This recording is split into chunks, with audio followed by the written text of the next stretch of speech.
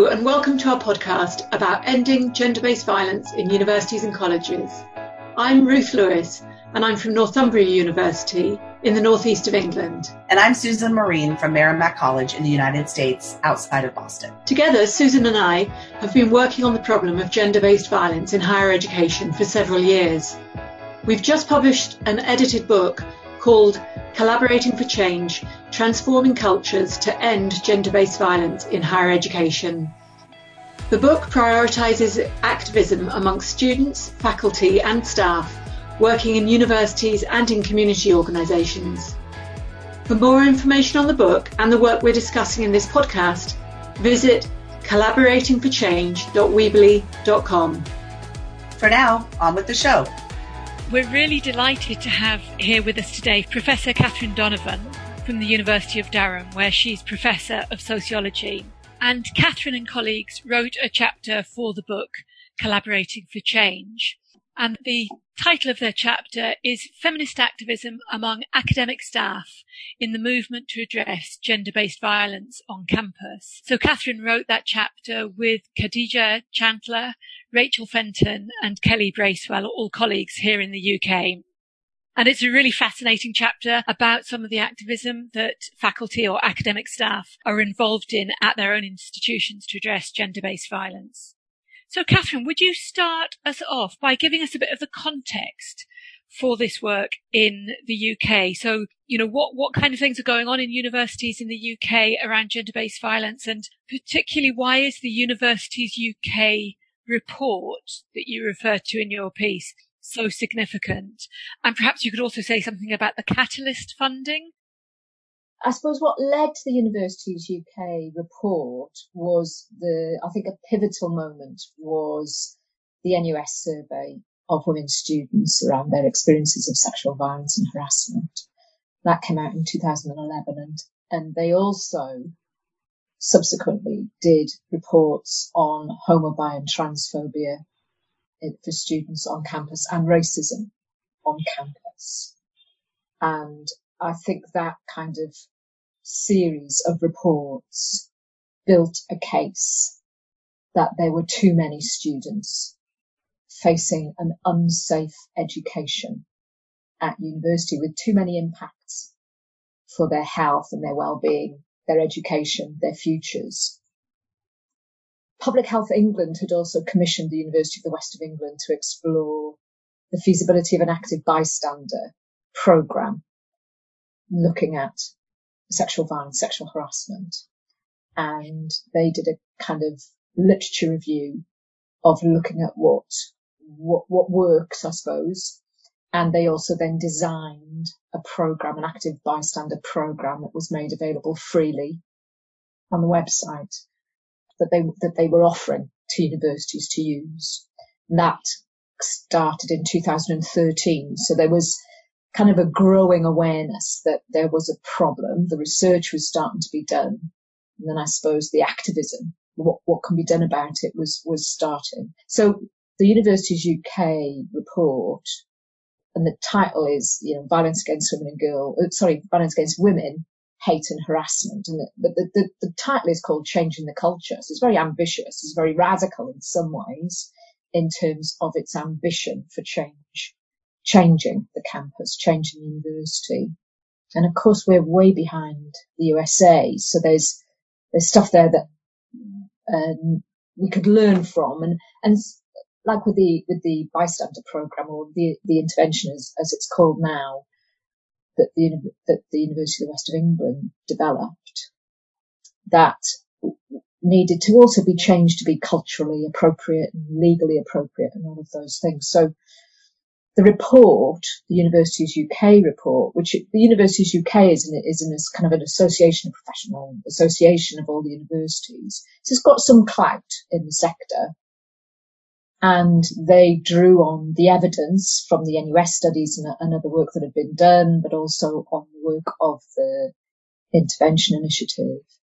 And they provided a list of recommendations about what universities could do to address the issues, which, as I said, were violence against women, hate and harassment. I suppose it's worth saying that just briefly that in the UK, hate refers to the legal protection of 5 protected characteristics. So, or the opportunity to give an enhanced sentence if a crime is proven. So the protected characteristics are race, faith, disability, sexuality and transgender identity. Interestingly not misogyny. Although there is a bill, isn't there, coming to Parliament in the autumn, so we'll see.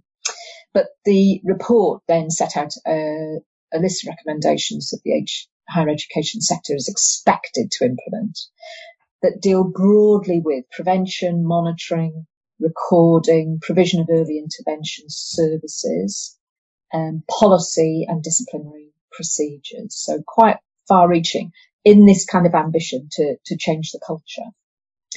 And then following the publication of the report in 2016, the Higher Education Funding Council for England, or HEFCE as it was called, it's now called the Office for Students, they provided 2 years of funding to act as a catalyst for universities to get on with implementing those recommendations. And the fund was called, not surprisingly, the Catalyst Fund. And in its first year, the focus was on violence against women, and in the second, it was on hate. So I suppose in the first year, really, the focus was on sexual violence and harassment. And I won some funding under that to trial an active bystander, taster, and 10-week programme, which wanted to tackle all of the agenda of the Universities UK report. So violence against women, sexual violence, sexual harassment, hate and harassment. So, and at our dissemination event, I met up with Khadija, who I did already know, Rachel Fenton, who's the lead on the Internet Intervention Initiative, and Callie Bracewell was also there. And Khadija, Rachel and I talked about our experience of working in this area, I suppose, and of the Catalyst Fund and what we saw as the problems, so that it was too short-lived. It wasn't rigorous enough in expecting that the initiative would be the basis for active bystander interventions, given that it had been based on the gathering of empirical evidence. So it was an evidence-based design. But some universities were using online programs or programs that hadn't been evaluated. We also knew through our networks that there were problems when there wasn't enough institutional support from senior management. The role ethics committees seem to be playing in undermining research. So this was kind of our experience, a mix of our experience and anecdotal experience. So then we decided that maybe we could do a survey and try to capture some of that and do some follow-up interviews to see how universities were experiencing having access to the Catalyst Fund and implementing those recommendations. So, yeah, maybe that's a very long journey, but yes, that's how we got involved in the survey, and it came directly from that report. That is really helpful for giving us the context. So it was in that context that your research study took place. Can you describe briefly the research study and what your aims were in conducting it? Yeah, so we decided we would do a survey and that we would use the kind of framework of the report, so that we would ask about monitoring and support, the institutional support and funding and sustainability, and that we would ask for people to volunteer to take part in interviews, so that we kind of aimed at maybe getting 10 or 15, and in the end 25 people asked if they could take part. So we accommodated all of those from different parts of the university, actually, not just academic or faculty staff, but also staff from support services, students' unions, counselling services. So quite a good range of different people took part in the interviews. But yeah, with the survey, we would just wanted to get a kind of general sense of where people were at in implementing the recommendations, and what kind of research they were doing to kind of evaluate, or whether they had any baseline climate survey data for their own institutions, that kind of thing, and what kinds of barriers and facilitators they thought existed in implementing the recommendations. Catherine, can you talk a little bit about the framework that you engaged in your chapter? So you talk about these kind of three facets of feminist praxis, which you describe as research, political lobbying, and activism.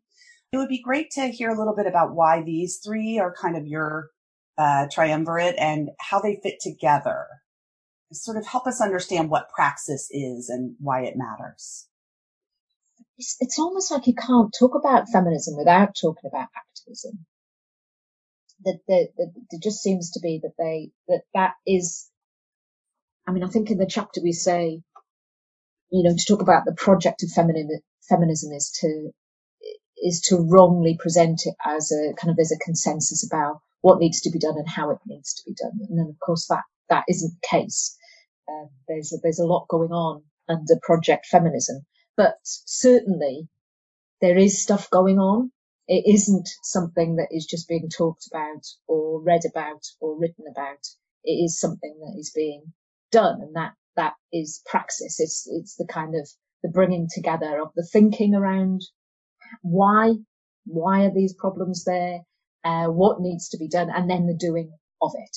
And so those three kind of ingredients, for want of a better word, seem to be present in all the descriptions and discussions about what feminism do. Praxis is central to it.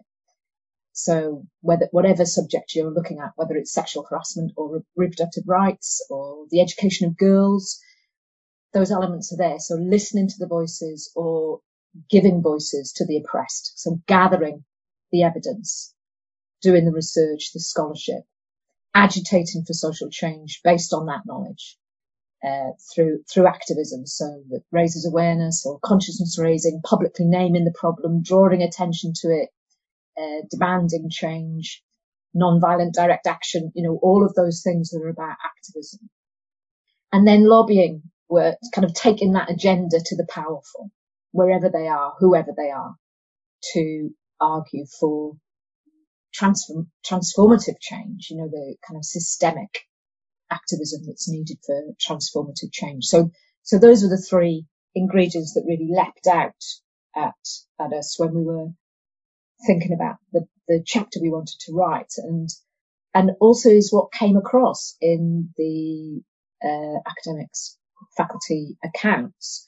Were those three things were absolutely there in what they were doing. So and they are interlinked, because even though we separated them just for the sake of being able to discuss the particularities about the three, I think we were trying to make the case that research itself is an activist, is an act of activism.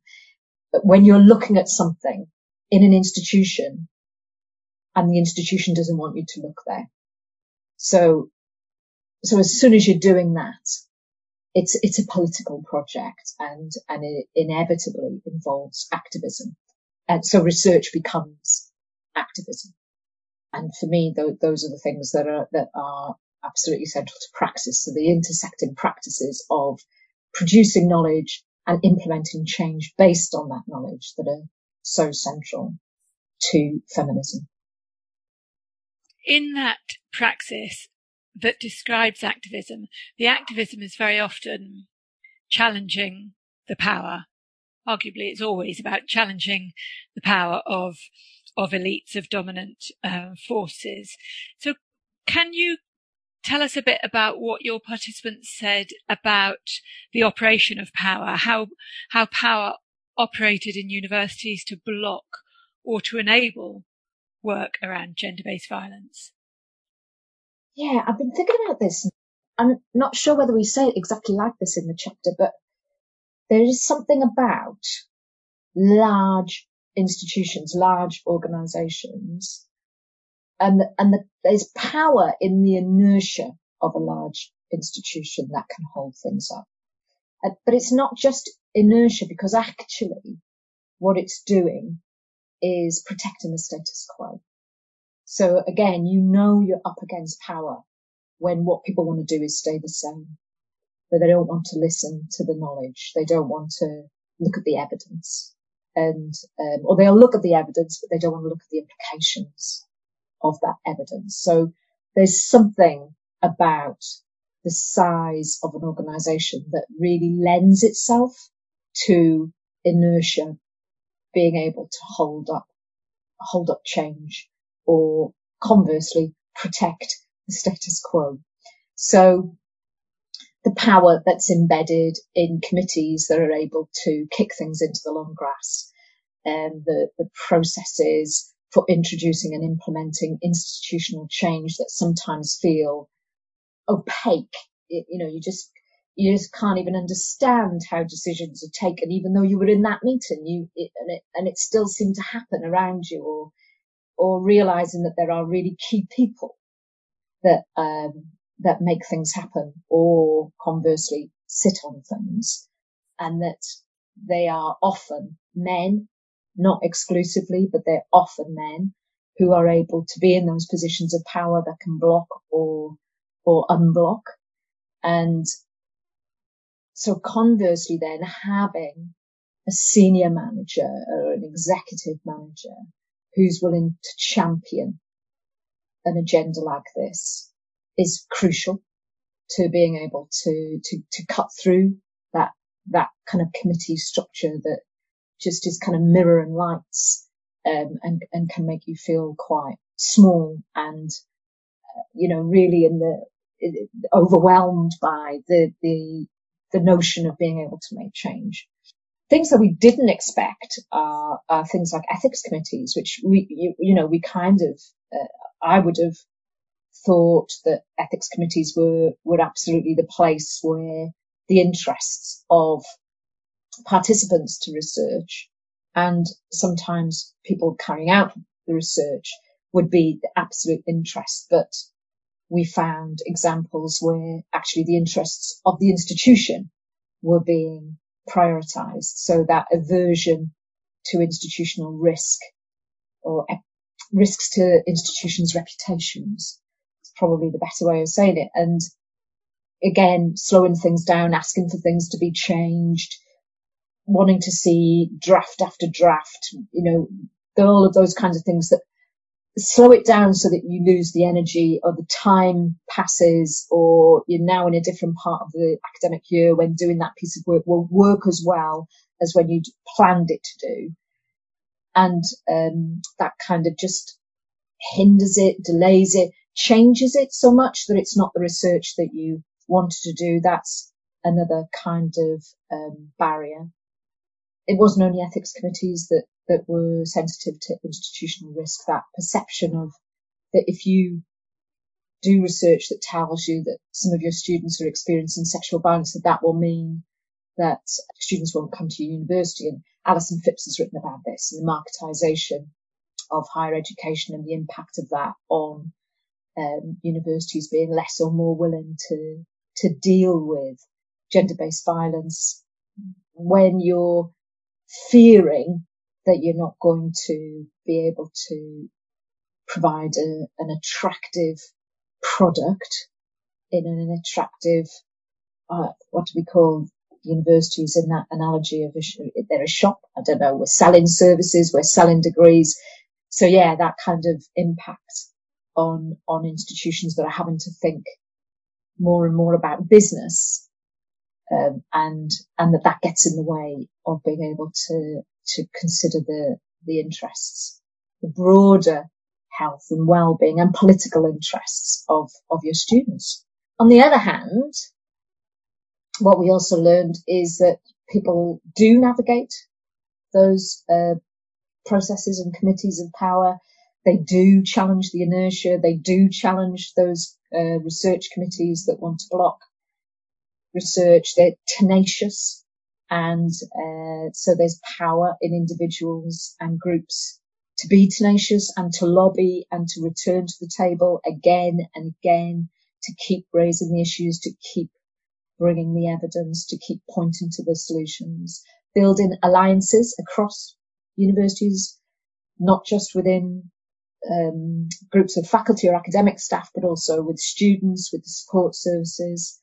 The willingness to be a feminist activist, to kind of draw on those skills, that knowledge about how it is possible to get things done, and the willingness of many of our participants to do work unpaid on top of the rest of the work, to volunteer, to respond to invitations to be part of university task and finish groups or steering groups, or getting invited into meetings, kind of identifying how power is operating and finding ways to influence the decisions, to change the perceptions. Yeah, I suppose that kind of tenacity and willingness to carry on doing the work regardless, kind of waiting, building the evidence, picking the moment, all of those things can be powerful and successful in transforming institutions.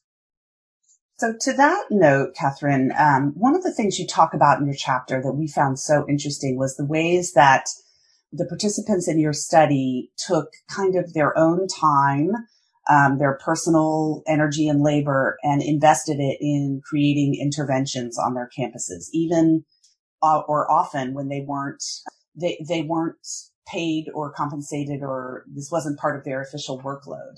I wonder if you could talk a little bit about what some of those interventions were, and perhaps what you think motivated these activists to engage in this work, even though it isn't part of their job.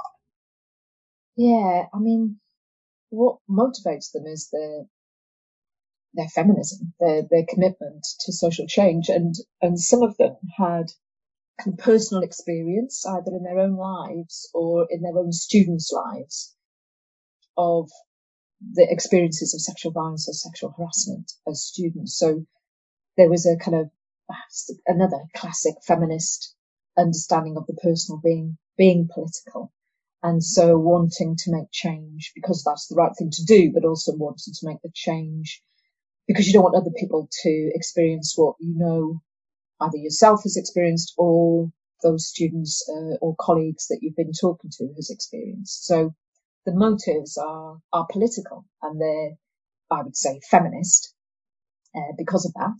The kinds of things that they do are just such a range. I mean, using theatre groups, to bringing in theatre groups to raise awareness with students about consent, doing research, unfunded, baseline climate surveys, or evaluating interventions, consent workshops, doing, one of the participants that we interviewed, they'd written a kind of insert that would go into the welcome pack of each fresher that was, as the participant said, kind of written colloquially, that was about, you're away from home, you might, it's really exciting, you might have sex, or you might get into your first relationship. It can be a bit confusing. These are the things to think about. So just very kind of personable, accessible writing to students that they would have in their welcome pack about what could happen, what they might need help with, and where to seek help.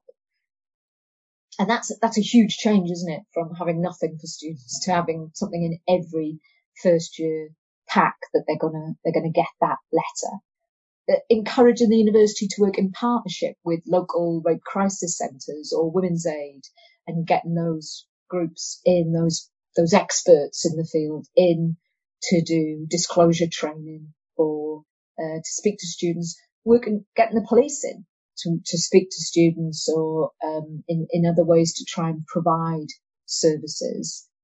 Developing different kinds of bystander interventions, most of which were influenced by the Intervention Initiative, but were kind of adapted or amended to the institution or to the group of students or to the time that they had to provide them. So one of our participants had developed a bystander intervention program for 2 degree programs, and they had a bit of money, and they had a research assistant who was helping them with that. And then they were trying to convince the university on the basis of the results of the evaluation that it should be rolled out. And they had interest from other departments that they wanted the programme to be rolled out there. And the university was just really being slow about coming up with any decision about whether there would be a resource or whether there wouldn't be a resource. And then what they decided to do in the end was that they would train people in those other departments to provide the active bystander program themselves. So they did that. So that was already something that they hadn't bargained on doing, but they thought, no, this would be a good way, kind of a legacy, sustainability. And the people who went on the program were pleased that they'd done the program, but they were still too unconfident to run it. So they were having a dilemma about what do they do, because if they then did run it with them, then the university sees that they can do it without the resource. But if they don't do it, then they're losing this opportunity to roll the program out. And in the end, they decided to do it with the programs and co-led those active bystander programs. So you're making those kinds of decisions. If you're in this work in institutions, in universities, then you are making those kinds of decisions about whether, if you say no, what are you saying no to? You're not only refusing to do something that's not being recognised, but the impact of doing that feels on balance to be a worse option. So you get pulled into doing more and more, which of course people do voluntarily in a positive way because they want to see the change, but it does take its toll, of course. You really speak, Catherine, to all the work that's involved in fighting gender-based violence in campuses, both in terms of predominantly women faculty and academic staff and other non-academic staff responding to people who've experienced abuse. Those people are most likely to seek out women, often feminist women, or just understanding, compassionate women. And then the work that we do on top of that to try to bring about institutional change. And as you've so eloquently said, most of this goes unrecognised, is on top of full workloads. It is very, very clearly a form of activism in itself, isn't it? I think so. And I do also think, and I've thought this when I've done research on domestic violence in kind of mainstream society, that you cannot underestimate the importance of the individual champion, who is prepared to do that and not always, I don't mean necessarily always working as an individual, but the person who is willing to take it on and be the lead, and that, especially if they're in a position of structural power, how much of a difference that can make. And not all of our participants were in terms of hierarchy in the university very senior, but they did have the kind of structural power, I suppose, from having a full-time permanent position that is very different to people who are in casual contracts or fixed-term contracts, short-term contracts. So there's something about that as well. But having individual people willing to do the work is absolutely fundamental. And then their ability to build alliances and build collectives of people willing to do the work in their own areas to make it work institutionally. So I wonder, Catherine, if you could say a little bit more about how, when activists who are doing this kind of work come together and work through solution spaces together, how do we approach that intersectionally? You talked a little bit in your chapter about some of the challenges around that, but what is it that's challenging about making sure that we're conscious of and attending to identity difference, and particularly power around identity difference in the process of generating solutions together? What's challenging about that, and how does that work? Yeah, how long have we got?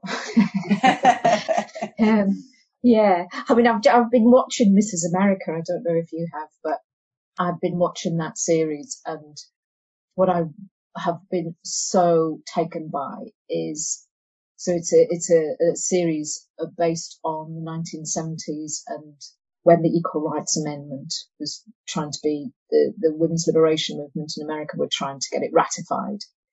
they have to get them ratified in so many states within 7 years.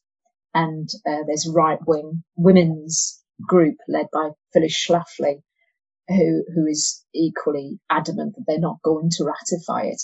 And what I think they've done brilliantly in the series is show, not like crudely but really implicitly in everything that happens, how much compromise is central to this kind of work, and where people are willing to compromise, and the extent to which, if you talk about institutions, I mean, they're looking at societal change, political change, but if you look at it in a university, how much can you be transformed from within? How much is that possible?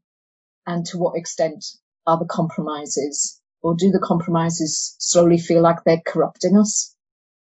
And I think that in the series, the compromises are around race and sexuality, same as it ever was, in terms of the kind of the critiques that there are of feminism being problematically often speaking to the needs of white heterosexual middle class women, and how do we try to stop that from happening in the first place, which seems to be the key, doesn't it? Instead of trying to think, how do we change that?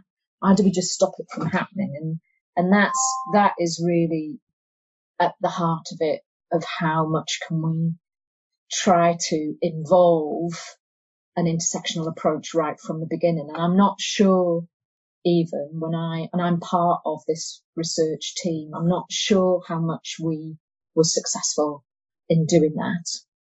You know, one of us in the team is a lesbian, one of us identifies as a person of colour.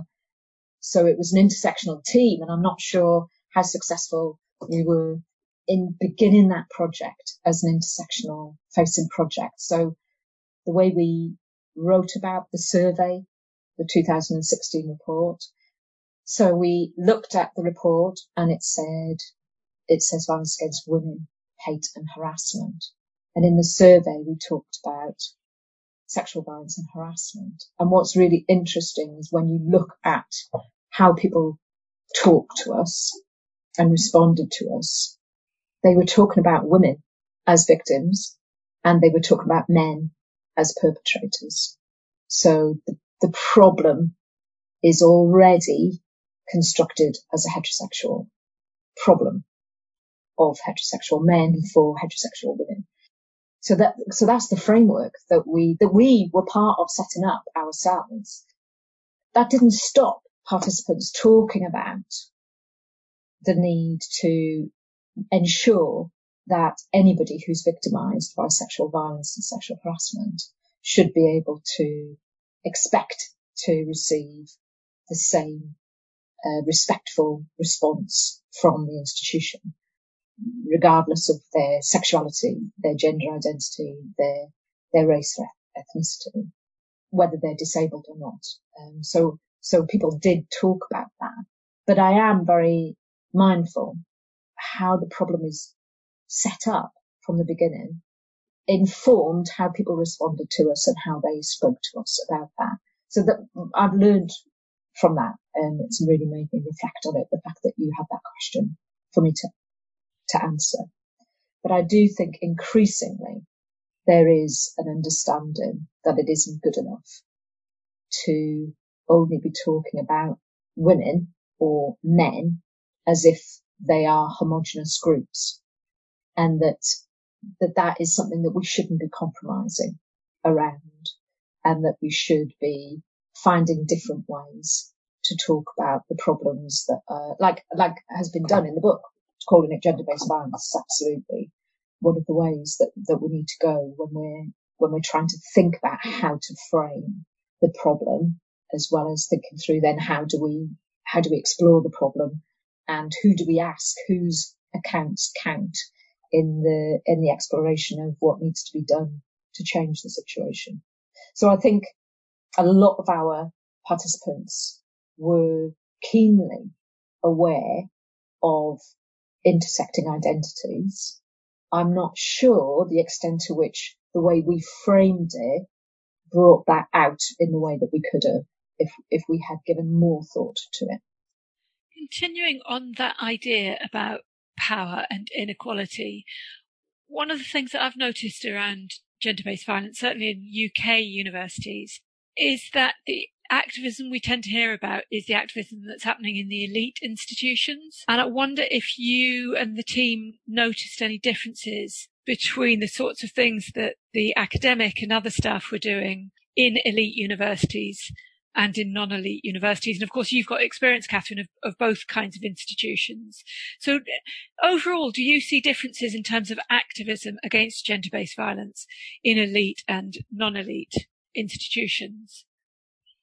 Well, in the survey, we did have some significant differences between, we grouped them as pre-92 and post-92. So in the British context, what were called polytechnics were able to apply to become universities. And a big bunch of them did that in 1992.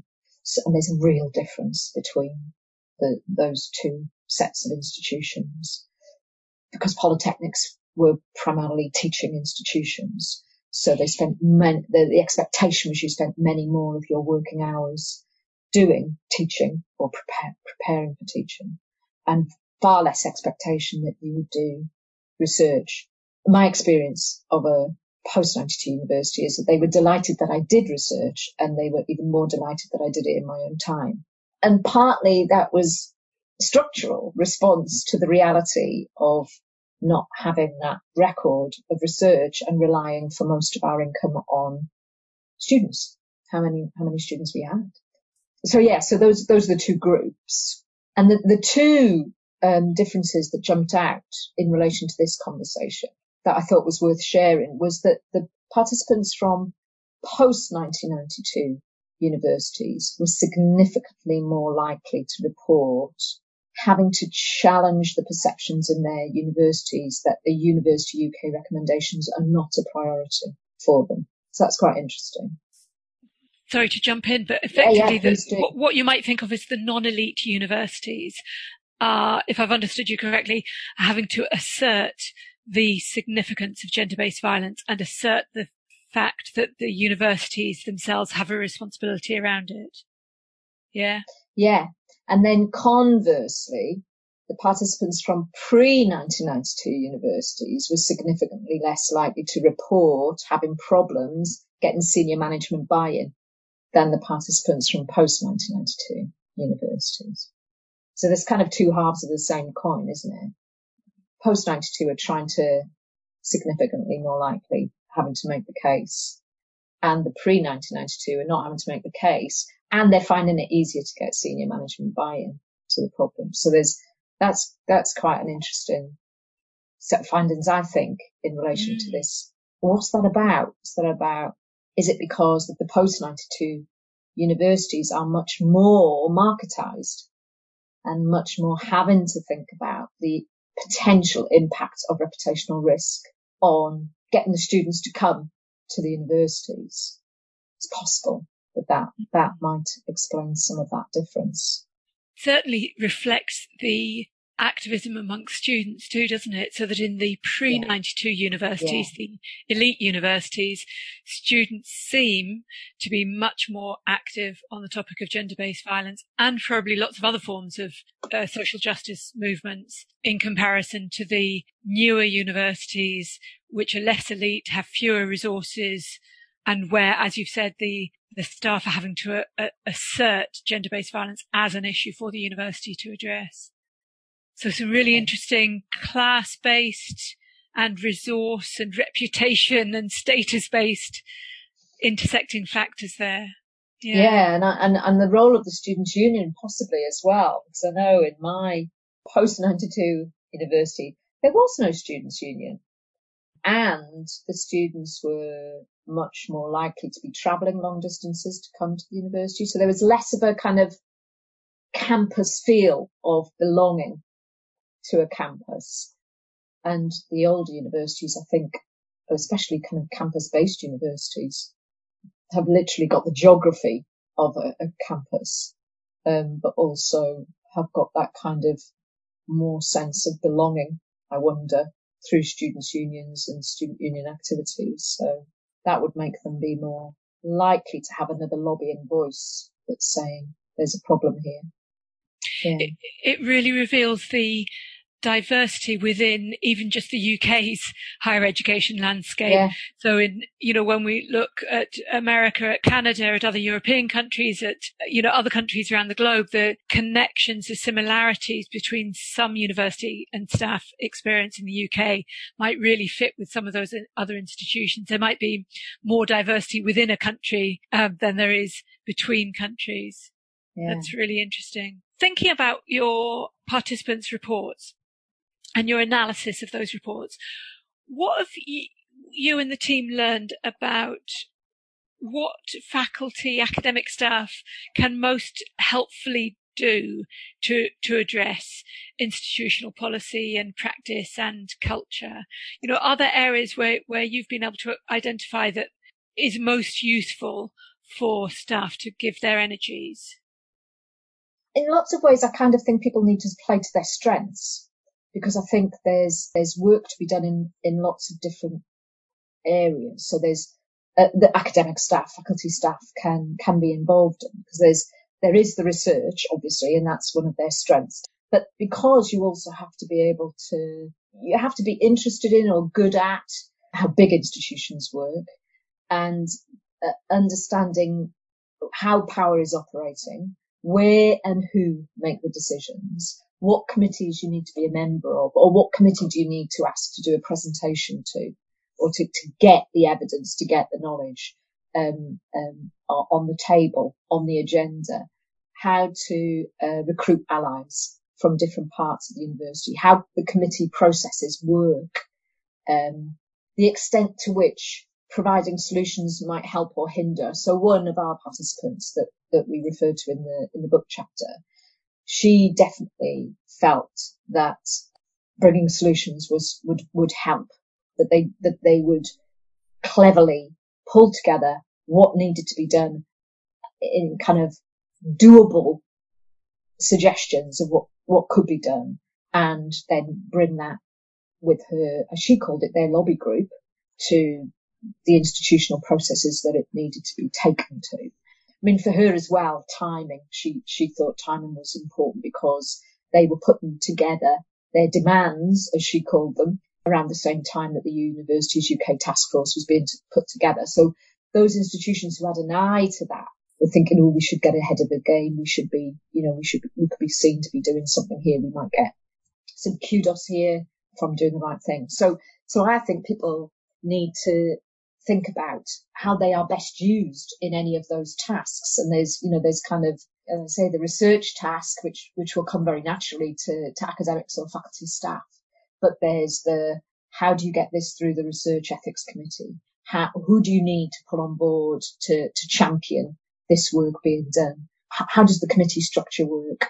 Where do you need to pull in people from across the university, from counselling services, from student support, from security, do you need to get a steering group together to help you with doing the research? Because then if you do that, you'll have buy-in for the results of the research if they've been part of developing it. So that I think there are lots of ways that we can learn from people's experiences about how to do it. But that doesn't necessarily mean that one person has to do it all. I think it's about deciding where your strengths lie, and being committed to doing those things, and bringing other people on who've got the strengths in the other areas. Catherine, I think one of the areas that we're curious about as we think about the work that you've documented in your chapter and sort of thinking about the bigger picture of activism on campuses is sort of understanding what's in it for faculty who do this work, why, and others, other kinds of staff, as you mentioned, that you captured in your study as well. What is it that is the reward or the value of doing the work for us? Because on its face, it's complicated, it's labor intensive, it doesn't always garner one a lot of esteem from one's colleagues or perhaps from the upper administration. So what did you learn about why we persist and and what rewards or benefits it brings for us. Why is anybody a feminist? I think what we get out of it is the sense that we're doing something that could affect change, that could transform the organisation and, by extension, society. This is why people do it. I mean, obviously there can be occupational rewards. There can be that you produce the outputs and you disseminate and you design an impact-related intervention. You prove it to be effective. And there can be occupational rewards as a result of that, promotion or prestige, status. Of course, those things can also be there, but I'm not sure. That would be another study, wouldn't it? I'm not sure that's the motivating set of factors that underlie why they do it, why we do it. I think it's a commitment to wanting social change, wanting to challenge inequalities of power, structural inequalities of power, and how those structural inequalities of power translate into inequalities of power in personal relationships, and the satisfaction that you can get from seeing incremental change and feeling that you've been a part of that, a small part, but a part of making it better, transforming it. On that inspirational note, I want to say thank you, Catherine. Thank you so much for the insights you've shared. It's been such an interesting conversation. Thank you for sharing that with us today. Thank you. Thanks for the opportunity to talk about it. Really interesting work, and we appreciate so much that you documented it and we can help others learn from it. So thank you for that. Thanks for listening to the podcast. We hope it sparked off some ideas for your work to end gender-based violence in higher education, whether that's research work, activism, or work in an administrative role in higher education. If you'd like to engage more, visit collaboratingforchange.weebly.com, where you can listen to the next episode of this podcast.